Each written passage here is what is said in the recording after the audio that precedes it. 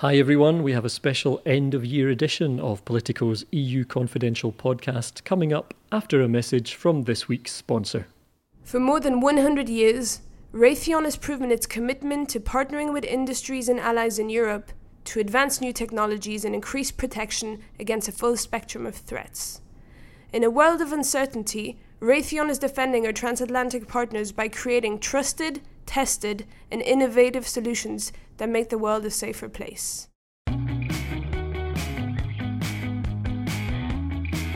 Welcome to a special bumper end-of-year edition of Politico's EU Confidential podcast. Ryan Heath has headed off on holiday, I'm Andrew Gray, but nobody else seems to have got the memo about taking things easy. It's been a very busy week in European politics. The European Court of Justice told Uber it's a transport company. Who knew? The European Commission told Poland it was trampling on the rule of law and could lose its right to vote inside the EU, although it probably won't. Theresa May told her deputy he'd have to quit, losing her third cabinet minister in 2 months. And as we put the podcast together, the people of Catalonia are going to the polls at the end of a tumultuous year there. There's been so much going on, it feels like last year, not last week, that EU leaders gave the green light for Phase 2 of the Brexit talks. Now, in this week's edition, we have one of the best talkers in Brussels, NATO's Deputy Assistant Secretary-General, Jamie Shea. He's been in the city for nearly 40 years, and in our interview, we talk about how Brussels has changed during that time. We also talk about his role as NATO's frontman during the Kosovo War, and about the challenges the alliance faces today. So Russia and Ukraine get a mention, as does cyber warfare and hybrid warfare, and also the EU's new defence pact, PESCO. That's all coming up in this week's EU Confidential.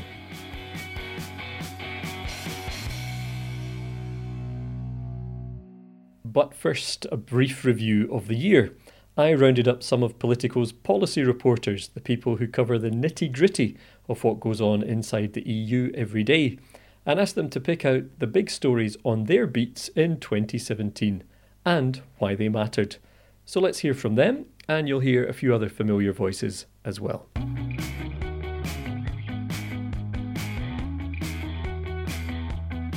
Hello, my name's Simon Marks, and I cover food and agriculture here at Politico. Without a doubt, the biggest story on my beat this year was Europe's decision to renew the license for glyphosate for another 5 years. This was a major sticking point that was a huge deal for the pesticide industry, who feared that the world's biggest selling chemical in the agriculture sector might not have been renewed. Farmers were extremely worried, thinking they might have to change their entire model and way of doing farming.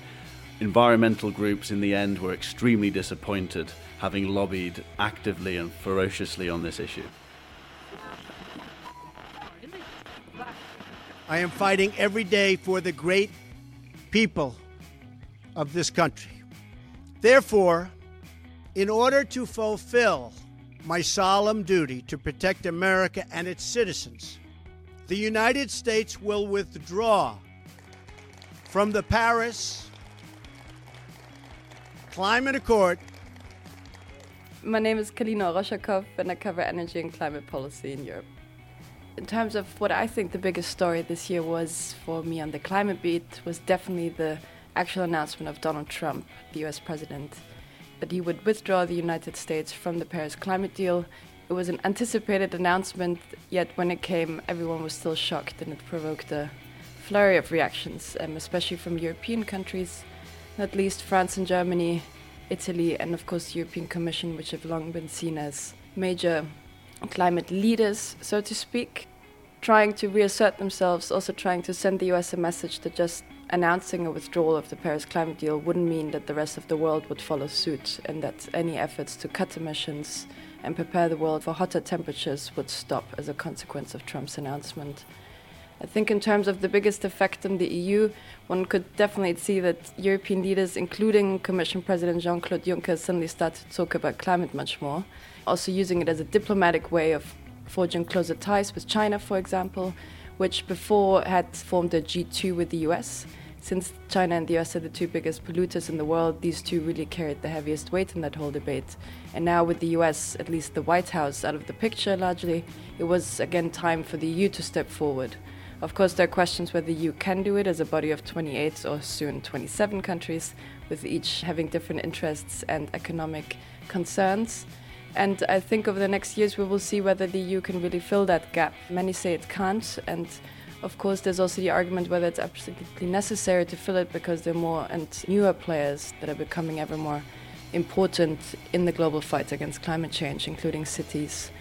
Companies are stepping up and other non-national or non-government players, so to speak. France will not give up the fight. I reaffirm clearly that the Paris Agreement remains irreversible and will be implemented. Make our planet great again. Hi, my name is Kate Bolingero, and I am Politico's Fisheries and Oceans journalist. The biggest story on my beat this year, I would say, is the push for quotas in the Mediterranean. Fisheries Commissioner Carmenu Vella has made it his goal to bring in more fisheries management tools to the Mediterranean. It's one of the most overfished basins in the EU, and it also has some of the least amount of regulation, because a lot of the boats are small, and small boats are often exempt from regulation. So the Commission has made it its goal to make sure that it can regulate the Mediterranean better and to make sure that it has the same rules as the rest of the EU basins. This year they brought in quota for swordfish, which was a fish that was very exploited and it was overexploited. So that is something that they've been working on, and it's been a few years in the making. Now they're trying to bring in a plan for the Adriatic Sea, which would involve Slovenia, Croatia, and Italy for small pelagic, so that's anchovies and sardines. So that plan is expected next year, but there's been a lot of developments over this year about it, and it's very much a big fish fight because Italy has not wanted to bring in quotas at all. Croatia and Slovenia appear to be a little more flexible, but it's definitely going to be tough for the Commission to really bring into fisheries management in the region an idea of quotas and total allowable catches. Today, we agreed in principle on the future economic partnership agreement. The depth of this agreement goes far beyond our shores. Hi, my name is Hans von der Burchardt. I'm trade reporter with Politico, and after last year I was somehow like the CETA guy on the Canada trade agreement, which was a big thing. This year I became the Japan guy, and at the end of last year we had the breakdown of talks in Tokyo. We saw again a big push this year of actually following up on this decision by the Trump administration, the US withdrawal from the Trans-Pacific Partnership, a big deal including 11 countries in the Pacific region. This withdrawal caused a big shock and motivated many countries to engage in new negotiations or intensify negotiations with Europe. And so also Japan, they somehow saw that it's time to switch horses from the US towards the European Union. So we saw these trade talks really gaining tractions again in March, and we were kind of like reporting on how this came to a big push, political push in July to do a political agreement on this deal, to finally agree on the sensitive issues like car tariffs and agriculture tariffs, which was before always an area where Japan would never wanted to do a deal. And yeah, then we had this deal actually just concluded now in the beginning of December, and for the first time actually the European Union decided to really split an agreement. The European Union and Japan could not agree on the provisions of how foreign investors could eventually sue. So in the end they had to, for this splitting of trade agreements, which is a big thing now, that trade agreements can be ratified easier by having the one big trade part passing here in Brussels, and the investment part eventually, if they agree at some stage, will go through the national parliaments. Today, the Commission has decided to fine Google 2.4 billion euros for breaching EU antitrust rules. Google has abused its market dominance as a search engine by giving illegal advantages to another Google product, its shopping comparison service. I'm Laurens Cyrillus. I cover privacy and cybersecurity here at Politico in Brussels. So for technology and politics, 2017 was the year of big tech. Not because companies like Google and Facebook were incredibly influential, maybe dominant in some markets, but also because big tech like big pharma or big tobacco became a synonym for an industry that sort of has gone off the rails. In 2017, we've seen European regulators sort of frowning at what companies like Facebook, Google, and others have been doing when it comes to market dominance, the lack of competition in a lot of markets, privacy concerns over what is being done with people's data, with European citizens' personal data, and also debates like fake news, which are about distorting information. And so the initial idea of the internet as sort of a force for good, as an infrastructure to exchange information, that got a big dent this year because politicians started really asking critical questions about the promises that internet companies make of making the world a better place. Increasingly, people are wondering, do internet companies actually make the world a better place? And this is something that 2017 will certainly be remembered for the start of a pushback towards the dominance of these companies.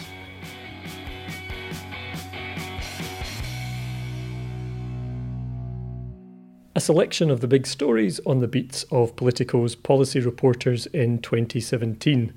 And in a moment, we'll head for NATO headquarters for an interview with Deputy Assistant Secretary General for Emerging Security Challenges, Jamie Shea. That's after a message from this week's sponsor.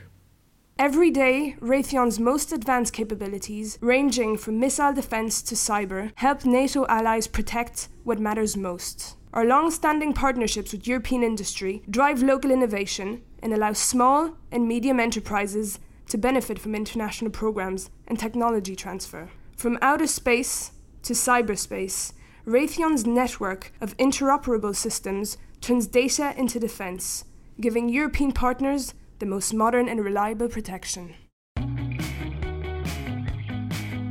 Now, just before our interview, a reminder that you can rate or review this podcast on Apple Podcasts and various other platforms, and we're always very grateful when you do. You can also send us feedback to playbook@politico.eu. And now, as promised, our interview with NATO's Jamie Shea. It was, as they say in this business, a wide-ranging conversation. He's been in Brussels since 1980, so there was a lot to talk about, including his time as spokesman during NATO's first war, the Kosovo War, when he became something of a household name for a couple of months at least. And we talk a bit about the challenges that posed. We also talk about NATO today, and he mentions three particular fronts or challenges that NATO faces. A more conventional one with Russia to the east. He talks about the southern front and the challenges of instability in North Africa and the Middle East. And he talks, if you like, about the internal front, the fact that NATO countries can be destabilized from within by adversaries who can target everything from the media to power networks to online tax systems. So there was a lot to talk about, but I began by asking him what Brussels was like when he arrived here in 1980 and how it's changed. Well, I think the pace of life was massively slower, of course.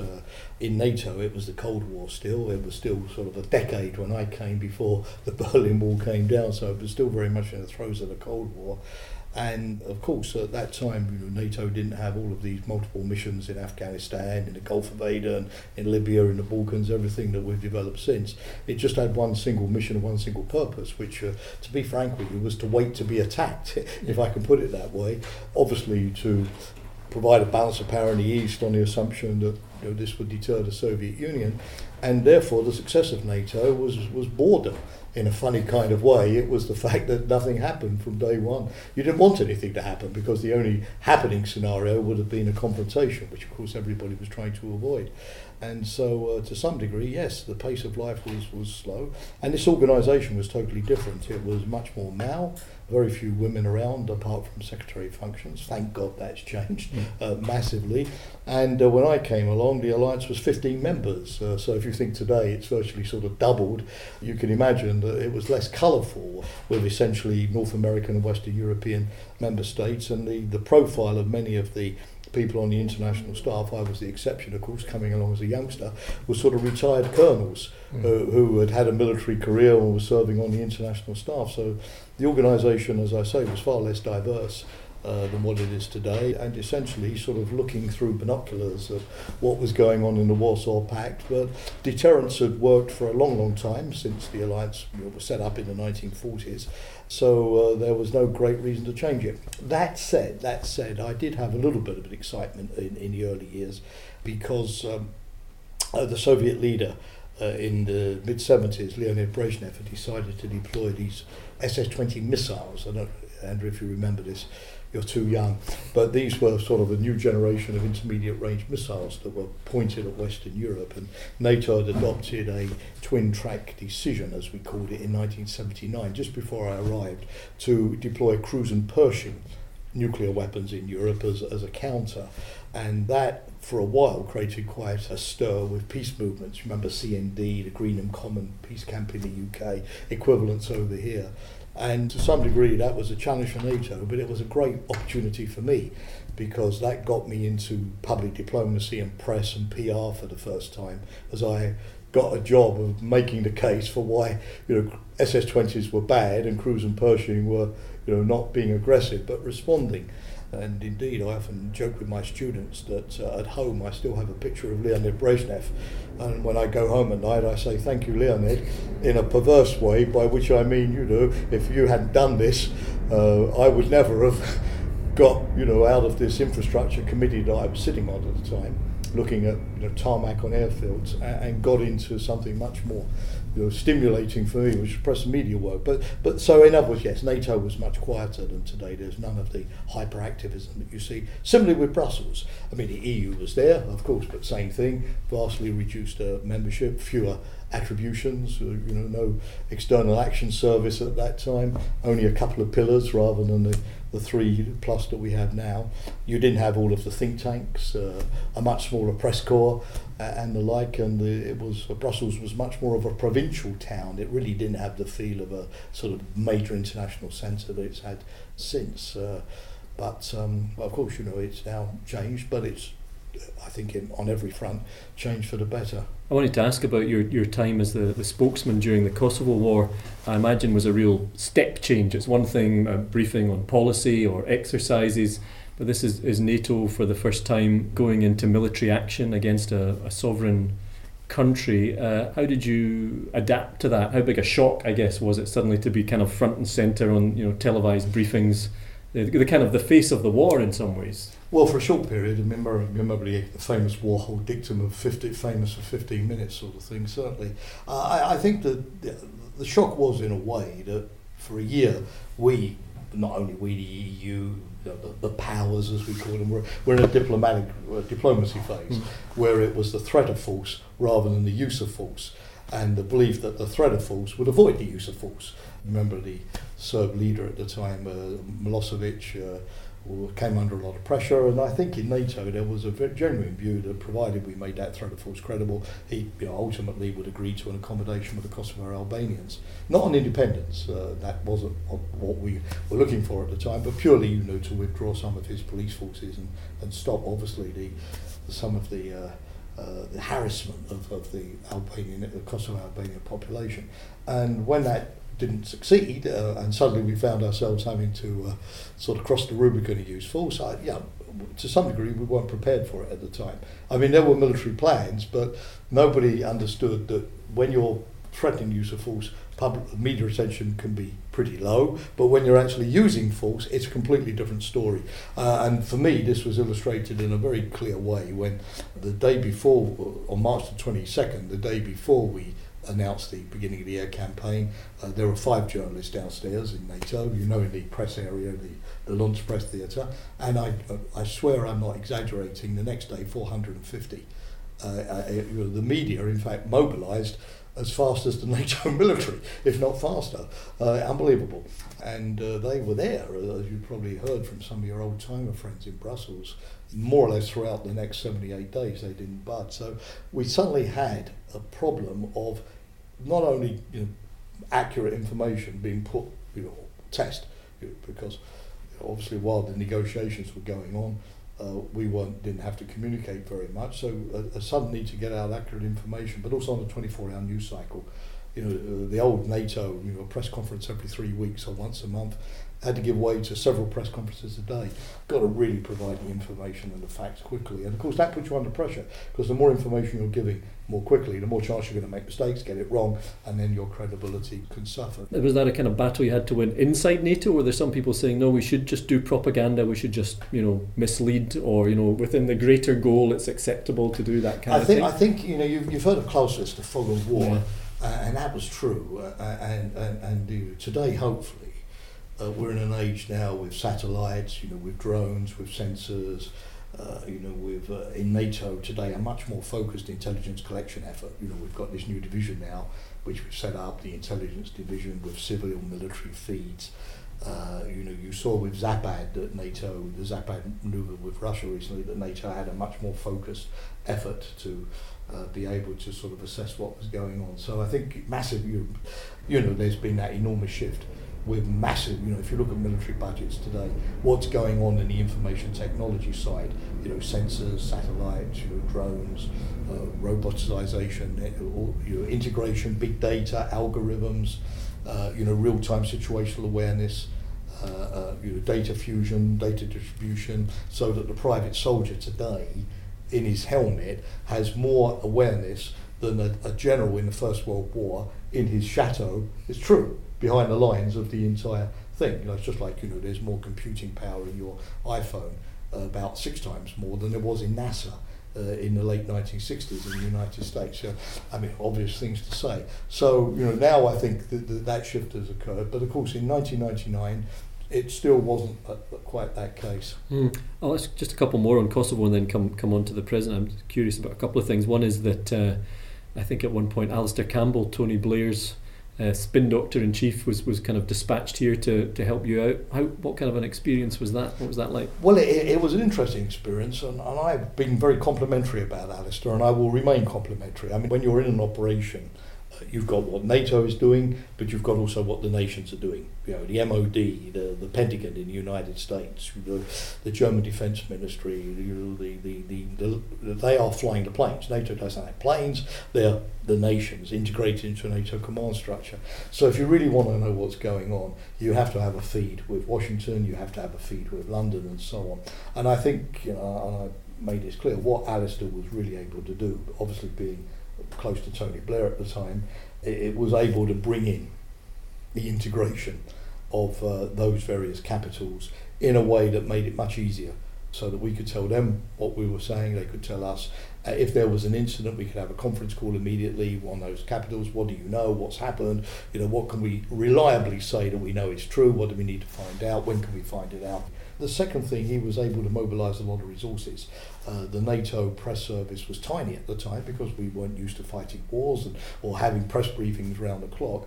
And Alistair was able, simply, within the UK government, to sort of go to the Government Communications Centre and say, right, I need 30 media monitors to come and help NATO monitor press. And believe it or not, the next day they were here. There was one Scottish lady who was shopping in Glasgow in Sauchiehall Street, who tells me that she was literally phoned up by Alistair, dropped her shopping bags, and was on a plane within hours to Brussels. We were organised for peacetime. Maybe, yes, self-criticism, we should have internally been more geared up for the surge that you need when you've got CNN coming in at 3 o'clock in the morning saying we need a briefing for our Asian audience.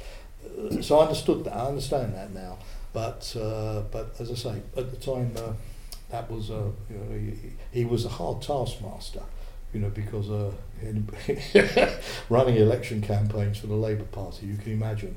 But in a way, it gave us, I think, a necessary discipline. Right. And also the other thing is, obviously, if you're a spokesman, if you have to front up and perhaps always and defend things that perhaps sometimes you're not comfortable defending. And I wondered if there were ever times during that war where you felt, for example, the bombing of the television station in Belgrade, which is very controversial, where you thought, I've got to go out and defend this, but I'm not, this is not really what I would have wanted to do. Look, you can't if you don't believe in something, you're not going to be convincing, right? If you don't believe in God yourself, you're hardly going to sort of convert anybody, and so you have to basically believe in what you're doing to be a spokesman. That's absolutely true. Not uncritically, because clearly you also have to be able to have a say in the decision-making process, in the policy and how things are presented. So internally you have to have a voice. In recent years you're looking at future challenges for NATO. Have you ever had the sense in recent years that things are coming full circle, in that, we talked about when you first arrived here and the focus being on the Warsaw Pact, Soviet Union, and suddenly, if you like it, in recent years, to put it crudely, Russia is back. Russia is a focus for NATO in a way that it wasn't maybe a decade ago or more. Do you see similarities, or is this a completely different scenario? It just happens to be Russia again that's the focus. Well, I certainly think that we have to take account again in a way that maybe we didn't do over the last 25 years after the collapse of the Berlin Wall, of what you might call geopolitics or state-on-state rivalries in a more competitive world. I think there is some truth in that. I think that we now do live in a world in which everything is contested. You can't any longer talk about my space. For example, the Mediterranean, the Romans called that Mare Nostrum, our sea. And for a long time, for example, you wouldn't have seen any Russian ships in the Mediterranean after the collapse of the Soviet Union, but now they're back. And I don't mean this in a way that we see Russia as an adversary there, but simply that other people are present. China now sails its ships through the Mediterranean, even exercises with the Russians in the Baltics, is in the high north. Again, it's not an aggressive thing, it's simply that we now geopolitically in a more competitive type of world. Cyber, of course, is also a good example of where people interfere in your domains. Nothing is sacred any longer. In your elections, in your media space, in funding your political party, other political parties. So I think that part of this is a recognition that we now have to focus once again on great powers and balancing great powers. I hope that clearly we don't have to do what we did during the Cold War in order to be successful in doing this. Because remember, during the Cold War there were 300,000 American troops, there were 7,000 tactical nuclear weapons deployed in Europe, and the UK had 60,000 of the British Army, the Rhine, the French 40,000. You get the idea, and I don't think anybody wants to have to go back to that type of level of military mobilization in order to ensure peace in Europe. And I think what NATO is doing at the moment is a much obviously more modest deployment to show solidarity, political will, determination, but in a way that's clearly non-provocative, and in a way which I think sends a clear signal to Russia that look, there's no inevitability that we have the kind of arms race situation we had during the Cold War, and let's now sit down and talk and balance this at much lower levels of forces. We've been proposing to the Russians things like risk reduction measures and transparency of exercises and so on. And let's hope in 2018 we have some success of that. So yes, in terms of having once again to take account of great power rivalries, we can't exist any longer in a world where everything is Bosnia or everything is Kosovo or everything is Afghanistan. No. But there are two big changes vis-a-vis that. The first change is the one we've been talking about, this capacity of states to be able to interfere far more on the home front of states than was the case. I mean, if you think of the Soviet Union, it was a very powerful country, but its influence within Western countries after the communist parties began to decline in the 1950s was minimal. Soviet propaganda, the influence of that, did people watch Soviet TV like they watch RT today? Did they read TASS like they read Sputnik? I mean, you get where I'm coming from. I mean, clearly not. Did the Soviet Union have the control of energy networks? Or was it in big investor on our stock exchanges? Again, no. So that's, I think, the first big change. The second big change is that we also now have the South, which we didn't have during the Cold War, when we had this belt of countries to our south that didn't always have the most favourable regimes, but still had a certain degree of stability, which in the wake of all of the turmoil and turbulence, Syria and so on, Libya, has gone now, which of course is generating a lot of headaches.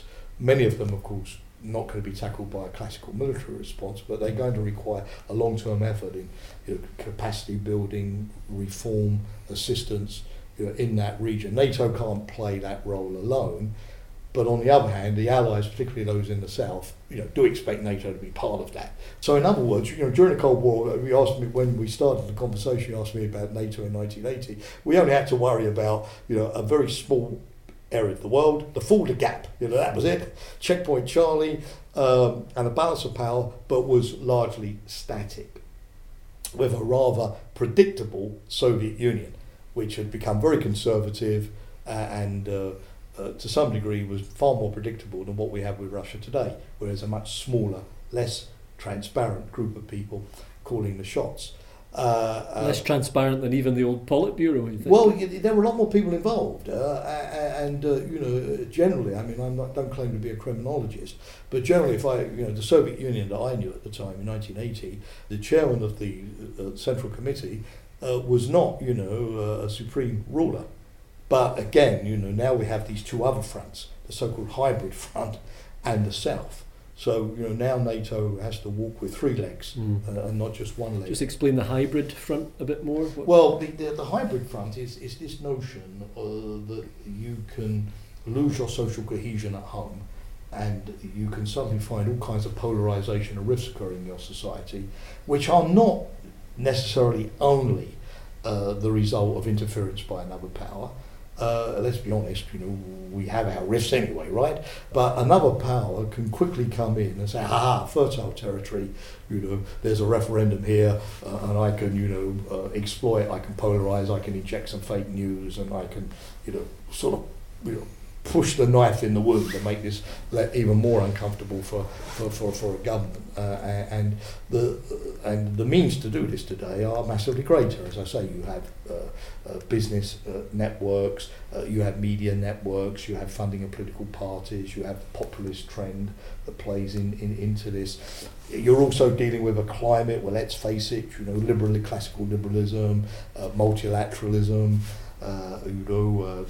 institutional integration are not necessarily as popular or seen as the future than they once were, where people believe in security by putting up walls. So to some degree, hybrid warfare is a kind of mixture of issues that we have, which we have to address. I think looking at what's going on in Ukraine at the moment is a test case that we need to examine very, very, very clearly. I mean, virtually nothing that Ukraine has, nothing. Its election campaign, its electricity grid, its airline booking, its MDOC tax registration service. I mean, there's nothing that hasn't been attacked. Its telecom system has been taken down. Its cable under the Black Sea in 2014 was cut. It's a real object exercise in how you can literally bully an independent country and subjugate it. And I'm not saying that what works in Ukraine would work here, because clearly we have a high degree of resilience. But we know that there are vulnerabilities also that could be exploited. With the EU, for the first time for many years anyway, we had this year our first coordinated exercise with the EU looking at these hybrid scenarios, looking at a common scenario that both the NATO and the EU accepted to work off of. So they played the scenario looking at how they would play it. And we played it looking at how we would play it, because different culture, they would intervene more early with civil assets, we would intervene perhaps later because it's a military asset. But the idea is that it's joined up so that somebody is doing something, you don't have big gaps. And at the end of it, we can have lessons learned exercise where we sort of sense, basically what we can learn from the way they handled it and what they can learn from the way we handled it, and how gradually, we harmonise procedures. You mentioned the European Union. I've just come from the summit at which PESCO, the Permanent Structured Cooperation, this new EU military cooperation pact, has been formally launched. There's obviously been a lot of debate over the years about the danger of duplication with NATO or competition with NATO. How do you view that now in terms of, I know that Secretary General Stoltenberg was there, obviously officially has NATO's blessing, but it's not uncomplicated, right? I mean, it's not without its challenges too to make that work. Well, okay. I mean, start from first premises. I mean, the United States is very clear that the Europeans have got to do more, and that's accepted. And the Europeans are also clear That doesn't just come from NATO, it comes from EU summits, that they have to do more too. First principle. Second principle, very easy. The EU has a very fragmented set of capabilities, markets. Just a statistic: US 30 major weapon systems, EU 176 major weapon systems, 6 times more. EU about 50% of the military capability is not usable. Lack of spare parts, lack of maintenance, and so on. And then we get into the duplication on R&D and training and equipment and all these things. So it's obvious that it's no good the EU countries spending all of them 2% more, which is the NATO benchmark. I know that would be very good if they do so, but it's no good if they do that under the existing business model, which is then wasting a lot of the money through the same duplication and fragmentation and so on. So it's got to be about spending more, but then of course spending it better through integration. For example, McKinsey has just done a study, which you may have seen, Andrew. It's very good. With the Munich Security Conference, they point out that, for example, if all of the EU countries spend 2%, but up their investment from 20% to 30%, this would free up $115 billion dollars a year, which could then be spent on capability and so on. So I think NATO clearly understands that extra effort has to also mean greater sort of integration of effort. Otherwise we're not going to get that big extra boost. Should that integration be within NATO or with under the EU umbrella? Well, I think that essentially both organisations are going to carry this forward. We're working on that as well, but also of course the EU can do a lot on its side with PESCO and treaty based. So essentially if you've got 2 guys rowing the boat, you're going to get downstream a lot faster than if one guy. But if they're not rowing at the same rhythm, you might have. Now you've said the same thing. I think on the NATO side, therefore, we can be the big beneficiaries of all this because a stronger Europe is going to be good for NATO. US is going to be happier, and keep its commitment to organisations which are also relevant and responsive to US interests. President Trump's made that clear, and of course the EU would then also have capabilities to do things like in Mali or wherever, that we're Central African Republic. But there are exactly 3 sort of basic rules of the road that I'm not sure if I'm using the right expression of rules of the road, but sort of 3 principles that NATO would like to see. Number 1, of course, is let's avoid duplication. So if one organisation is doing something really well, with a particular program which is working perfectly well, no need to get the same scientists and the same people, meeting in a different place working on a parallel program. So let's see who essentially is having the most success with a particular type of capability. That's the first thing. Second thing, that when these capabilities are formed, NATO in fact doesn't have any forces, and neither does the EU really. We have some AWACS aircraft, but basically, let's consider that it's a single set of forces. So we should increasingly make those sets of forces available to either organisation according to need. So that I think is a good principle too. NATO is defending many EU countries, and we're partnering with Finland and Sweden as well up in the Baltic area. So there's nothing, there's no reason why what NATO is doing would not also be an EU priority, because if NATO didn't exist, the EU would clearly need to protect its own members.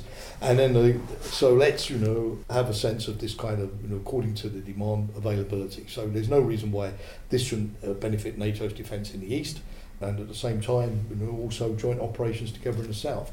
The third principle is that we've got a number of non-EU allies, Turkey, notably Norway, but others, Iceland, or Canada, obviously the United States.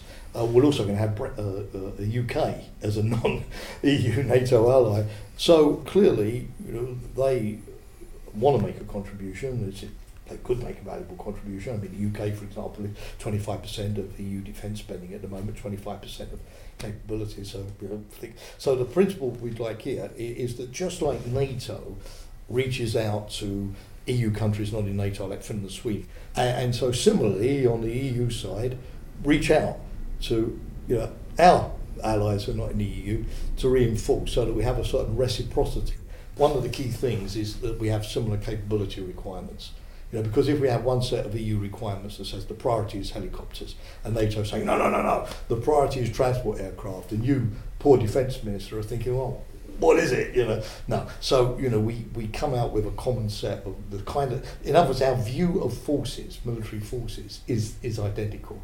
And whether, if the EU is better at delivering one package, that's fine. But as long as our overall concept of what kind of force structure we need is there, then different countries politically will, for different reasons. One country, for example, may find, okay, the EU route is more attractive to me because of the way in which a consortium is structured or the financing arrangements. Another country may say, no, I'm more comfortable with the NATO approach. And when you get into the nitty gritty, different countries have, different sort of mechanisms in terms of, their parliaments or their funding or the timeline or whatever. So it's not such a bad idea to give them sort of two routes.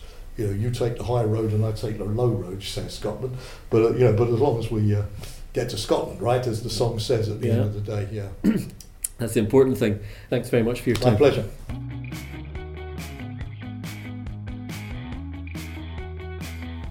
NATO's Jamie Shea talking to me in his office at NATO headquarters on Friday of last week.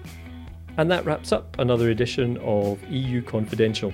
In fact, that wraps up the podcast for this year because we're taking next week off. We'll be back as usual in the first week of January. Thanks for their help with this week's episode to Cynthia Croot and to Weidong Lin and Antonio Fernandez. And thanks to you for listening this week and this year. Look forward to speaking to you again in 2018.